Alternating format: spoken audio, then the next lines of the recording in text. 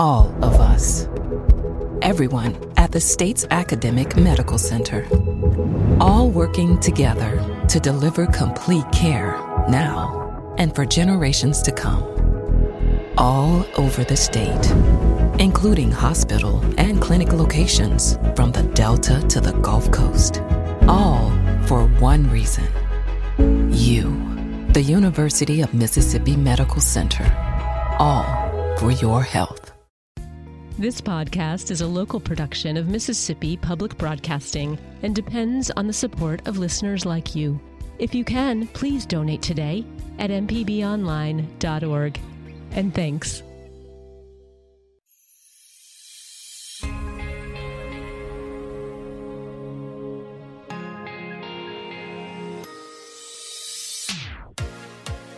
Good morning. You're listening to Southern Remedy Healthy and Fit on MPB Think Radio. I'm your host, Dr. Josie Bidwell, Associate Professor of Preventive Medicine and Nurse Practitioner at the University of Mississippi Medical Center. Today we're going to be talking about breastfeeding. August is National Breastfeeding Month, and so we're going to talk about that today. And I've got a special guest joining me. I have Leanne Murray. She is a family nurse practitioner and also a certified lactation counselor at Hancock Women's Center. And we're here to take your questions or comments today. You can give us a call at 1-877-MPB-RING. It's 1-877-672-7464.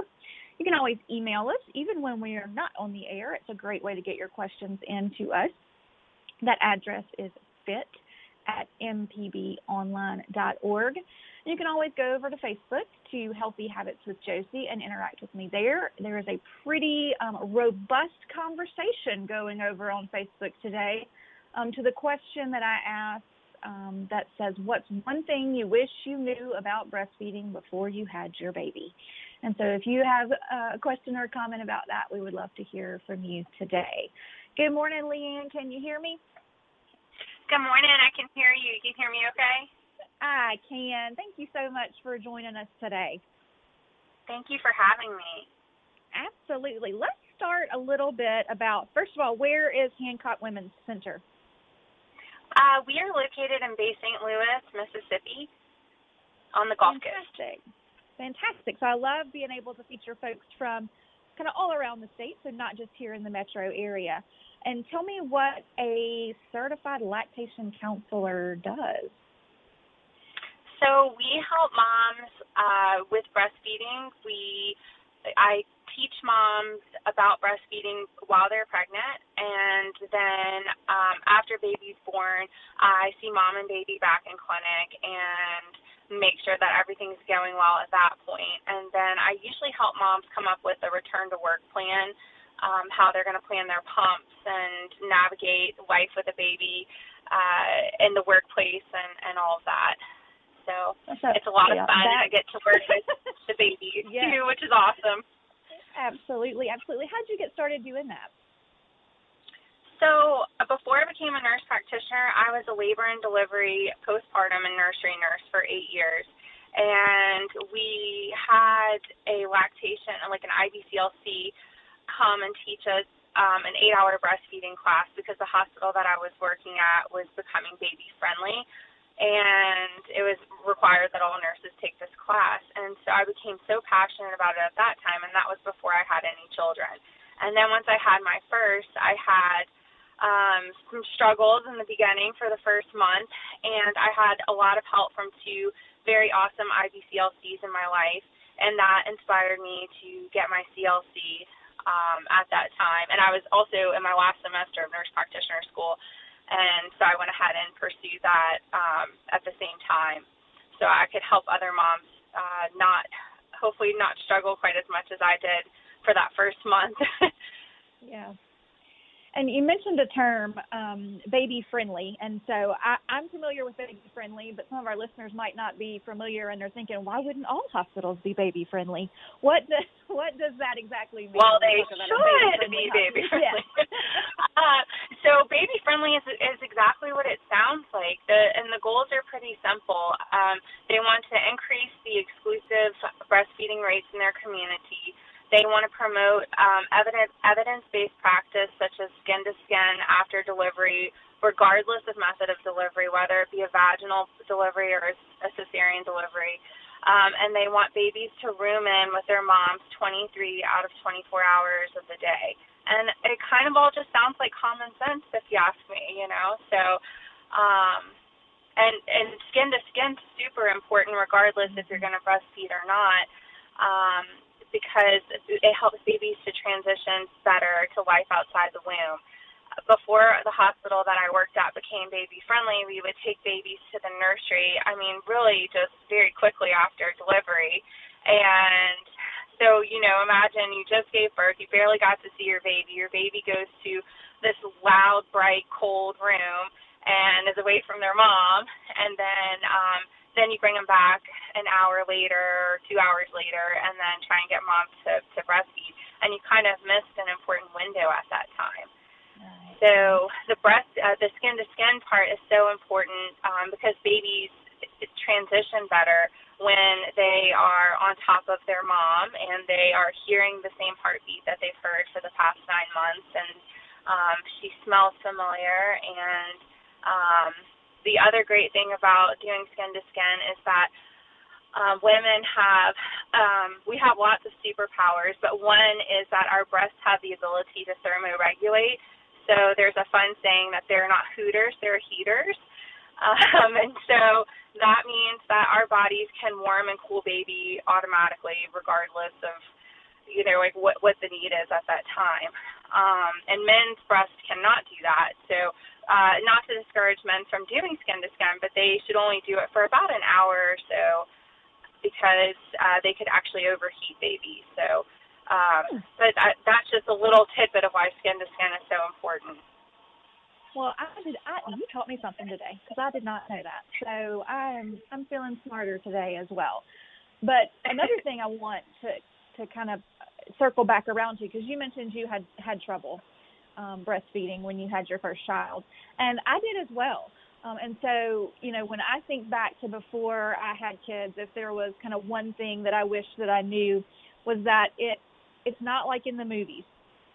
It's not where baby's just suddenly going to latch on and everything's going to go perfect, and they eat and drain your breast every time they eat, and all of these different kinds of things. It takes work to get in a rhythm and a routine with baby, and to get everything really working the way it should be working.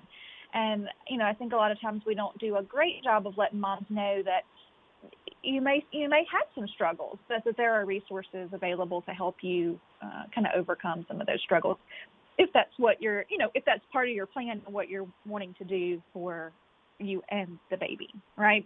Absolutely.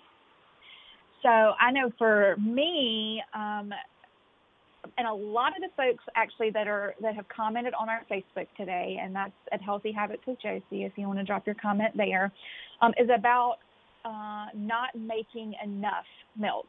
So lots and lots of comments have come through saying they wish they had known that not everybody produces a sufficient amount of milk.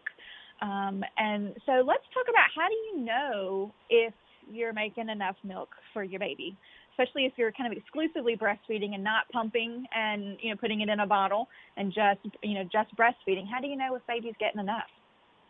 And that's a question I probably get 5 times a day at least. Because everybody wants to know. Everybody's so scared when you've got this little tiny human. You want to make sure you're doing things right. Exactly. And, a lot of us come from families that haven't breastfed in quite some time. And so we are trusting the process and hoping that we're doing everything properly. But there are some really great things that I teach my patients on how to gauge if your baby is getting enough breast milk. So the first thing is, we look at diaper output.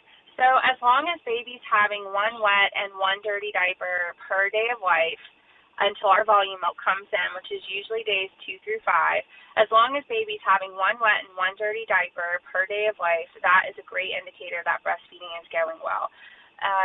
So the first 24 hours, we need one wet and one dirty. The second 24 hours, 2 wets, 2 dirties. Everything is looking great at that time. Another indicator that everything is going well is when baby's stool transitions. So as our milk changes to volume milk, baby's stool also changes. When babies are first born, their first poop that they've been working on since about 20 weeks gestation is called meconium. And it's the black tarry poop for anybody who's had babies. You know what I'm talking about. And then as our milk changes, it becomes a green color. And then once our milk is in, our volume milk is in at full force, baby's poop transitions to a yellow, seedy, loose, breastfed baby poop. That is another indicator that everything is going well and that baby's getting enough milk. The third indicator is weight. So they weigh baby whenever baby is born. And then they typically do weights every 24 hours at the hospital. Depending on the type of birth and where you gave birth at and what the policy is at your facility, babies, if you had a normal vaginal delivery and you guys are doing good, sometimes they let babies go home, within 24 hours or, a day after delivery. So the discharge weight used to be a really good indicator of, where we were going to be at, but a lot of times babies are being discharged earlier now. So the American Academy of Pediatrics recommends a follow-up weight check for baby 48 to 72 hours after discharge. This is super important, and this is something that was not required or recommended whenever I had my first, and I feel like if I had that weight check, things would have gone a little differently for me at that time. But I can't stress the importance of that visit because first of all, it's a good time. If you have any concerns, it's a great time to ask for help. Sometimes if you're not seeing a provider for 1 to 2 weeks after delivery, it might be too far gone to help salvage your supply. Yeah. And, my youngest child is 10, and so that wasn't a thing either. Even when I had my last baby, that kind of 2 to 3 day post-discharge weight check was not standard. It wasn't here. You went to see your pediatrician in 2 weeks after delivery. And, luckily I had, breastfed my first child. And so I felt like I knew some of the things that I didn't know when I had him. But, 2 weeks is a long time especially if it's your first baby. So I agree that kind of 48 to 72 hour weigh-in is more than just a weigh-in. Now's the time to ask any, if you have any problems, if you're having problems breastfeeding, or if you have any questions or concerns about that, ask at that visit and see if someone can pop in and help you figure out some of those things. Absolutely. There. And making sure that we have a provider that is breastfeeding friendly also makes a big difference because sometimes, you might just get somebody that might not grasp what the concept is of normal weight gain for breastfed babies and things like that. So making sure you have that right provider makes a big difference too. And, a couple other things that you mentioned is that change in poop. And so if you have breastfed a baby or, breastfed them pumped milk, you know exactly what Leanne is talking about. It is a mustardy colored, kind of very, and when she says seedy, almost like a whole grain mustard, kind of, and has those little seeds in it. And that's what a breastfed poop looks like, which looks a little bit different than a formula-fed baby. And it's usually more frequent as well. I know for mine, every time they breastfed, they also pooped. So it was a whole thing, it was a whole production when you were doing that. And, that's why it's really important if you've got a helper, to be with you and help you out as well, because it's a lot taking care of these little ones when they're first figuring things out in the world. I'm Dr. Josie Bidwell, Associate Professor of Preventive Medicine and Nurse Practitioner at the University of Mississippi Medical Center. Thanks for listening to the Southern Remedy Healthy and Fit podcast. If you have a question, you can email fit@mpbonline.org or leave a comment on my Facebook page, Healthy Habits with Josie. For ongoing information on staying healthy and fit, subscribe to the podcast using your favorite podcasting app. Deep South Dining is the show all about the culture of Southern flavor, from fried chicken and collard greens to shrimp and grits and a glass of sweet tea. Subscribe now to the podcast using any podcast app or download our MPB public media app. This is an MPB Think Radio podcast.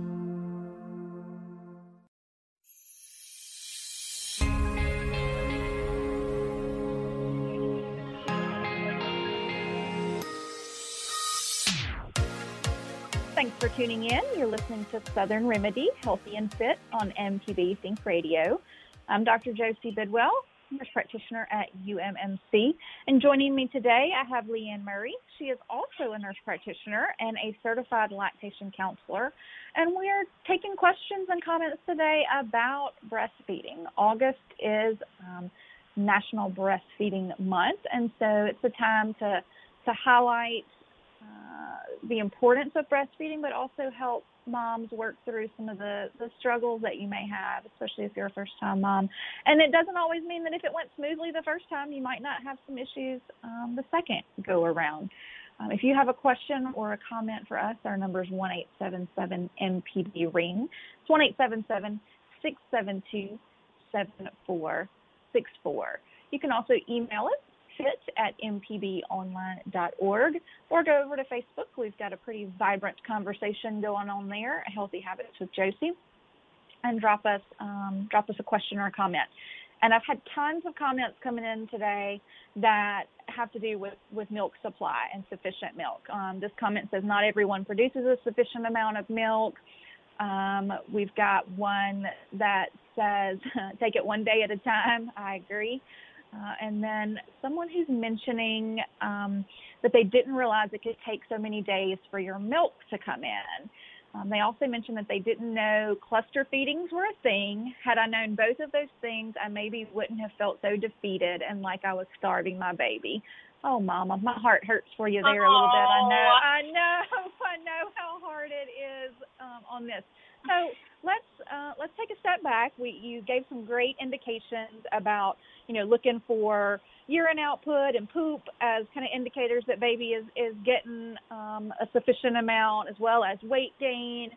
Let's talk about sufficient production and milk coming in. So what does it mean when we say our milk has come in, or my milk hasn't come in, so to speak? So if around 20 weeks or so is when we start to make colostrum. So some women who are pregnant might notice some leakage, around that time. If you don't have that, don't be discouraged. It's not, not everybody has that. And that's baby's first milk colostrum, and it's called liquid gold for multiple reasons. It looks like liquid gold. It's thick and sticky. And then it is truly liquid gold because it is packed full of antibodies and protein and calories, and it is, tailor-made for your baby. And so it's such an important first milk for baby to have. So whenever baby is born and the placenta detaches from our body, that tells our brain that we need to make volume milk. Baby's here.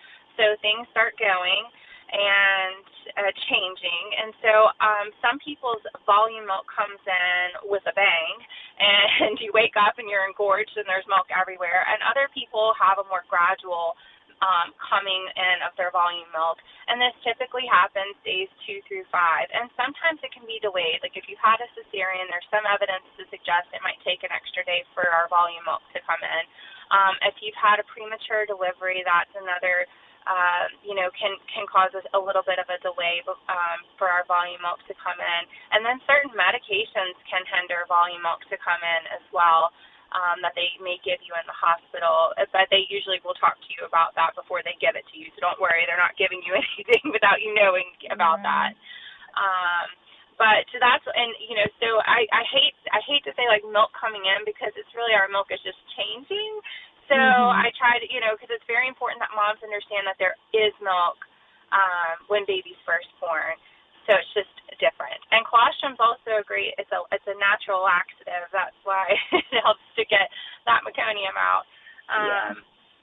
So, and cluster feeding. Oh, sorry.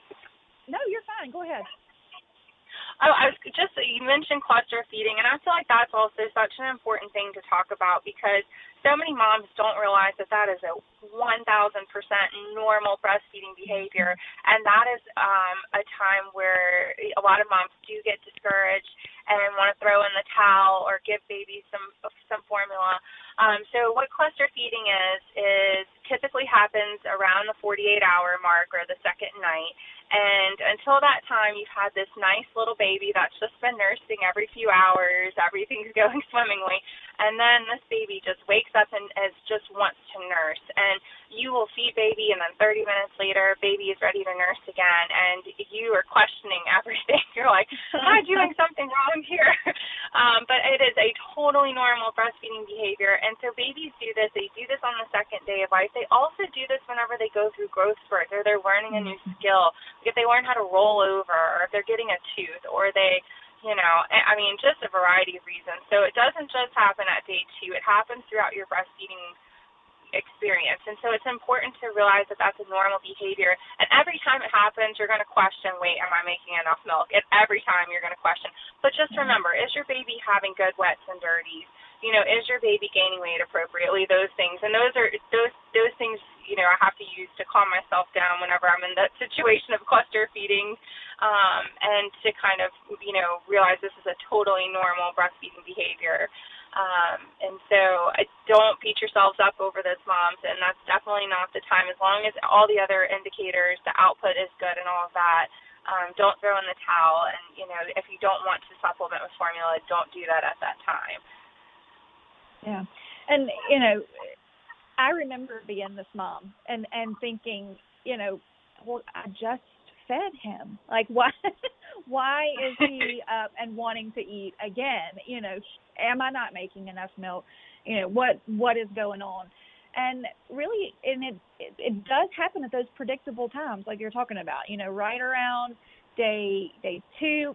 For my first baby, he was a preemie, and so he was in the NICU for 5 days. And so I didn't get, as much of that with him because of that. But with my second one, he came on home with me, and so I didn't have that experience of kind of that cluster feed coming on about 2 to 3 days after we were home. And I did, worry about him that he wasn't getting enough. But he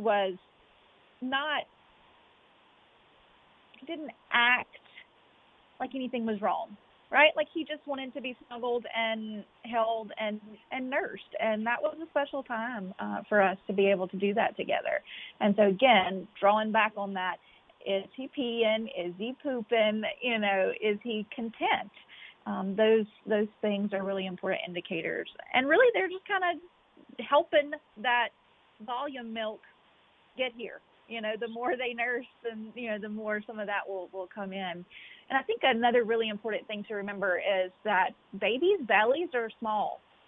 Like the amount of volume that they can hold in their belly is much smaller than you think it is. And so, when you are first starting, when the first day, or really 15 minutes after I delivered my oldest, and I said he was a preemie, he went to the NICU, they brought a breast pump in for me to start pumping for him. And I was discouraged because I got like a tablespoon or, something out, and I thought, right. Oh my gosh, this is not what's going to happen? This is not enough to do anything for anybody.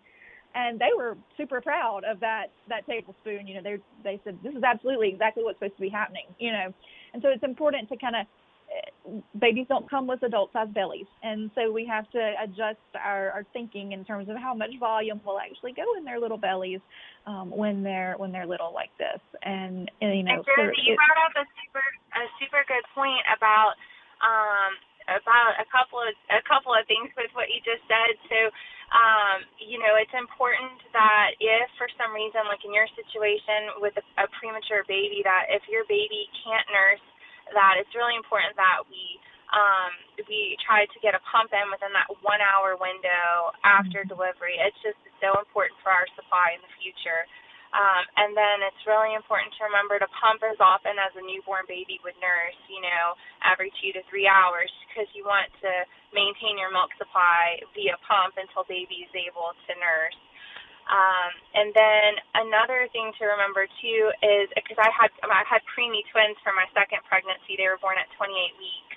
And I knew that this was normal, but it's still discouraging, like you're saying. When you pump, you just get this small amount of colostrum out, and then, I had to pump every 2 to 3 hours for a few days, for a long time. But anyway, I pumped every 2 to 3 hours until my volume milk came in, and until my volume milk came in, I did not get anything in that breast pump. And so it just goes to show babies are much better at getting colostrum out than a breast pump. And hand expression is another great technique that a lot of moms who have preemies or have to express milk, that's a super good technique to help get the most colostrum out that you can. Pumps just really aren't that great at getting colostrum out. They do a good job for volume milk, but and so Stanford University has a stellar video on hand expression. So if anybody's listening or has a baby in the NICU or you're pumping, hand expression might be something you could throw into your routine to kind of help yield a little more milk. Yeah, absolutely, because that's not a skill that gets a lot of attention. Even in the hospital, unless you're, working directly with a lactation specialist, is that hand expression there. And it can be important because you're trying to drain all of those different ducts, and the pump kind of just pulls in one direction, so you had to, for me, the lactation specialist helped me adjust kind of the direction that the pump was placed and some of those kinds of things to try and help drain some of those different areas of the breast there. So I was lucky in getting the support I needed that way. I have a couple of folks who have commented about mastitis, that they wish they had known about mastitis before they had a baby. So what is that? Doesn't sound good. I know what it is. I had it. What is mastitis is it's an infection of the breast. And it can begin with a cracked nipple. Sometimes that's a good way for bacteria to enter the breast. And we'll talk about how to avoid cracked nipples in a minute. So a cracked nipple is a good way for the bacteria to get in. Sometimes any change in your breastfeeding routine that causes like the milk to kind of get stuck in one place, like a clogged duct. So if you're not emptying your breast as often as you were previously, like let's say baby starts magically sleeping a little longer, that's a good recipe for maybe a clogged duct. Or it's sometimes like certain articles of clothing. I had one mom who had a nursing tank top on, and she left it up overnight, and where the line was, she got a clogged duct and then got mastitis. So the most important thing to do to prevent mastitis is to keep the milk moving if you want to breastfeed. So we want to try and nurse or pump often.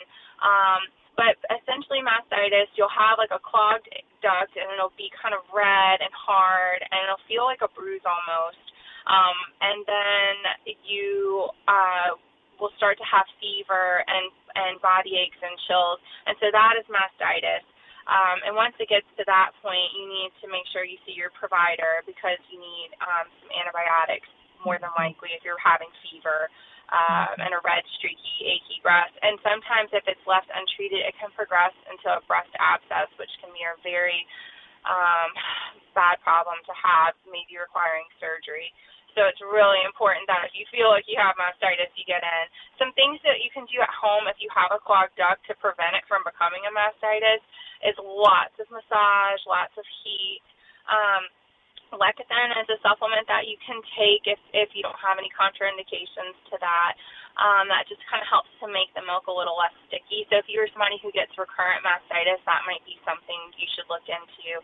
But nursing often, pumping often, heat, massage, trying hand expression in the shower, those are all good ways to get rid of a clogged duct before it gets to the point of a mastitis.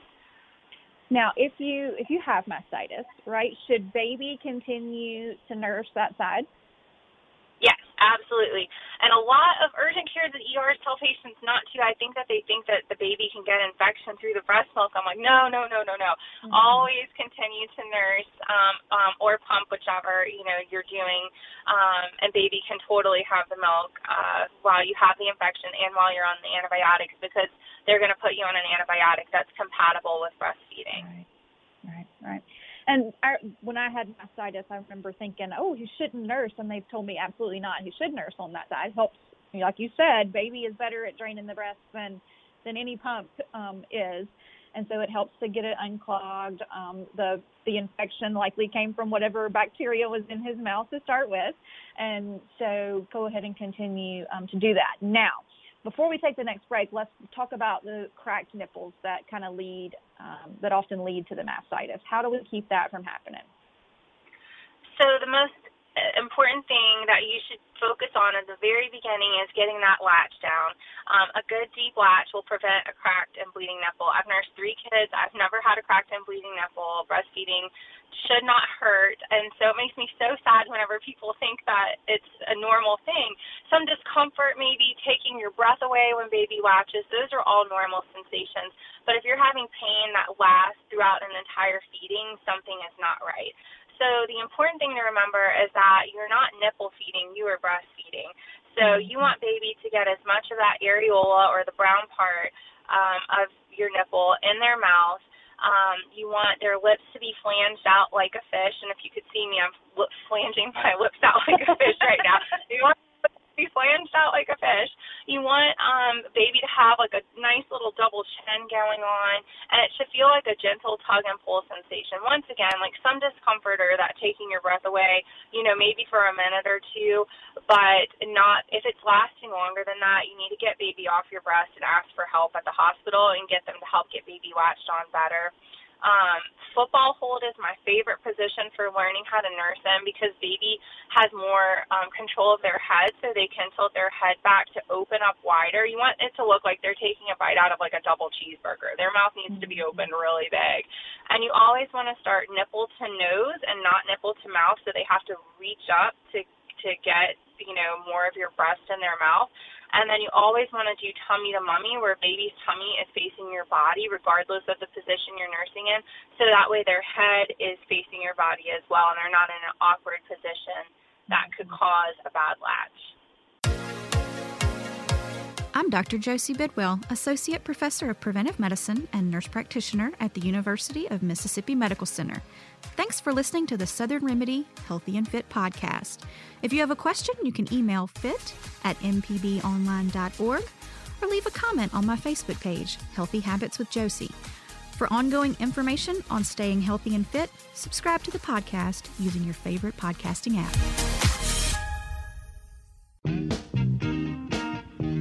Hey, this is Larry Morrissey with the Mississippi Arts Commission. I'm one of the hosts of the Mississippi Arts Hour, the arts interview show on Think Radio. We talk with visual artists, musicians, writers, as well as people who help bring the arts to their communities.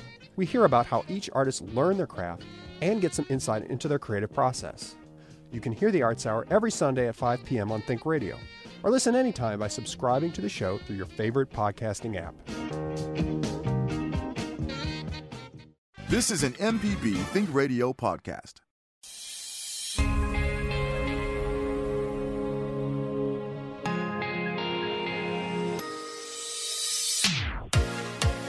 You're listening to Southern Remedy Healthy and Fit on MPB Think Radio. I'm Dr. Josie Bidwell. Joining me today is Leanne Murray. She's a nurse practitioner and certified lactation counselor. And we've been talking about breastfeeding today and some of the things that we wish we had known when we first started breastfeeding, or things that folks have sent in to us. And we were talking about kind of preventing cracked nipples and mastitis before the break. And I've had a couple of comments that have come in that kind of go along with that same line of thinking. But if you have a question or a comment for us, our number is 1-877-MPB-RING. So you mentioned that breastfeeding shouldn't really hurt, that sometimes there may be kind of a little weird sensation when it first starts. And this is actually a new mom who just messaged me. I know she just had her baby a couple weeks ago, and she said that she was just diagnosed with DMER. So tell me about that. I think it's like an anxiety that happens when you first start breastfeeding. Are you familiar with that? Yes. So it is where you have like an anxiety or like it's like a negative feeling whenever you have a letdown. And so it can happen. It usually just lasts for like a few minutes with letdown, but it is, and it's not a very common thing to have, but it certainly can happen. Yeah, and so when she messaged me about it, I pulled it up and took a look through it because I had a very similar, I wouldn't call it anxiety, I just felt kind of nauseous almost when my kiddos would start to breastfeed, and nobody said anything about it. I told people, but nobody said anything about it. And it looks like that we haven't really given it a name until pretty recently, but that kind of anxiety, panic, just an unpleasant sensation right when milk starts to let down. And the good news is it only lasts for a couple minutes, like you said. And I think probably giving it a name and letting moms know that that's normal is, or not necessarily normal, but can be part of their breastfeeding experience. We probably help somewhat with that so they don't think there's something wrong with them, you know. And it actually stands for dysphoric milk ejection reflex. So dysphoric, an unpleasant sensation, milk ejection reflex. So that's an important thing to let moms know that they're not losing their mind, that is a thing. It is a thing. I always had the nausea sensation with pumping. And so for some of my moms who have this, just like reassuring them that it's normal, like you're saying, and that, sometimes we're thinking it's probably just the release of hormones at that time. But, trying to take your mind off of that. So, whenever you're nursing or pumping, trying to make it like an enjoyable experience. So maybe, so if you're nursing baby, you're getting to do skin to skin and cuddle your baby, which is pretty enjoyable. But you could also, use that time to do something for yourself. Like I would always try, because for the twins, I had to exclusively pump for a really long time. So I would always try to put some Crest White strips on or read a book or do something that was just for me and to make that time. So maybe in my brain I associated it, with something pleasant and not I have to pump again. So sometimes doing those things can be helpful to kind of take your mind off of it. But and if it's really bad, sometimes, if it goes along with like a postpartum depression or something like that, there's medicines or different kinds of behavioral therapy techniques we can do. Absolutely. Another thing that I don't think, and if anybody told me about it, I deleted it from my brain, was the kind of cramps that occur, like, uterine cramps that occur when you're breastfeeding or pumping, especially kind of right after you've delivered, because that's helping your uterus kind of clamp down, return back to normal size, but they can be pretty uncomfortable as well. Yes, and I feel like it's, for at least like a week or two, I noticed, I felt like in my experience, that's how long I was more aware of it. But, definitely, if we have a mama who is kind of bleeding a little heavily in that delivery period, the first thing we try and do is get that baby latched because it really does make a difference in getting our uterus to kind of clamp down like you're talking about. So it is effective, but yes, be prepared for that. Like when you go to pump or nurse in the early days, those cramps can kind of take your breath away as well. Yeah, I mean, it's like very strong period cramps or menstrual cramps is what I would kind of, associate it with the most common sensation. And I just wasn't prepared for it, and so I think if I had been, mentally prepared for it, then it wouldn't have taken me off guard as much when it happened, because I immediately thought something was wrong. Like, oh my gosh, why am I hurting so bad? Something has to be going on. There's a lot of things in the postpartum world that nobody gets told about, and it's I just, until you go through it, and then you're like, I wish I would have known this. And so, you should have a show on what to expect postpartum in general, because I feel like there's so much stuff that nobody tells you, I think sometimes we kind of have a little bit of amnesia about it, because it all seems to go in a blur. Everything happens so quickly, and you're so tired, and all these things are happening. But there are important things to pick up through there, that you're not alone, and these sensations that you're having are very common among other moms who have just delivered as well. I have a couple questions that came in and asked about nipple shields. What is a nipple shield? So a nipple shield is like a little like plastic silicone-y device, and we typically reserve them for moms who have flat or inverted nipples. And you should never use a nipple shield unless you're under the guidance of a lactation professional. So sometimes moms do use them for sore nipples, but what will happen is first of all, babies kind of get hooked on them, and second of all, you're not fixing the issue. Like if the latch was not good and you're using a nipple shield, you're not fixing the root problem. You're just kind of putting, a Band-Aid on it. But if it's in between that and not nursing until you can get to somebody, then by all means do it. So now some women with flat or inverted nipples, we have to use it.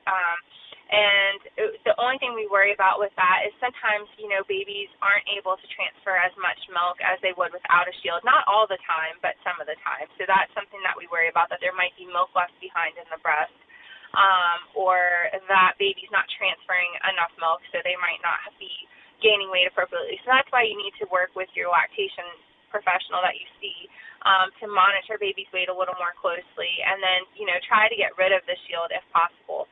Another situation where shields are really helpful is with a preemie baby. They need that palate strike, and so the shield helps with that. So I had to use shields once I was able to start nursing them about 35 weeks, and then we ditched the shield probably right at their due date. And sometimes we, they can be hard to get rid of, but sometimes you can just do it gradually, like get baby latch and then remove the shield to kind of like trick them a little bit to get latched on. And then because when they latch, it draws your nipple out, so it'll be easier for baby to latch once they've been on for a little bit, and then you can kind of take the shield away at that point. We just kind of they are hard to keep up with because they're really thin and flimsy, and they're clear, so they get lost in the shuffle very easily. So we just kind of ditched ours whenever I felt like I did a transfer weight, which is where you weigh baby before they nurse and then you weigh baby afterwards. And once I saw that they could take a full feeding without the shield, then we just ditched it all the way. But just make sure that you're getting help with the nipple shield. I'm Dr. Josie Bidwell, Associate Professor of Preventive Medicine and Nurse Practitioner at the University of Mississippi Medical Center. Thanks for listening to the Southern Remedy Healthy and Fit podcast. If you have a question, you can email fit@mpbonline.org or leave a comment on my Facebook page, Healthy Habits with Josie. For ongoing information on staying healthy and fit, subscribe to the podcast using your favorite podcasting app.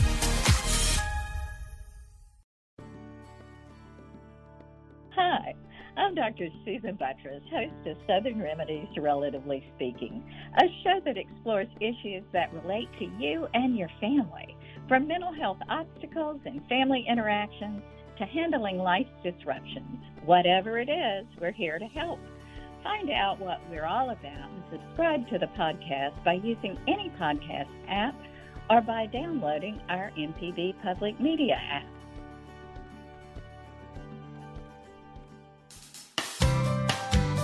This is an MPB Think Radio podcast.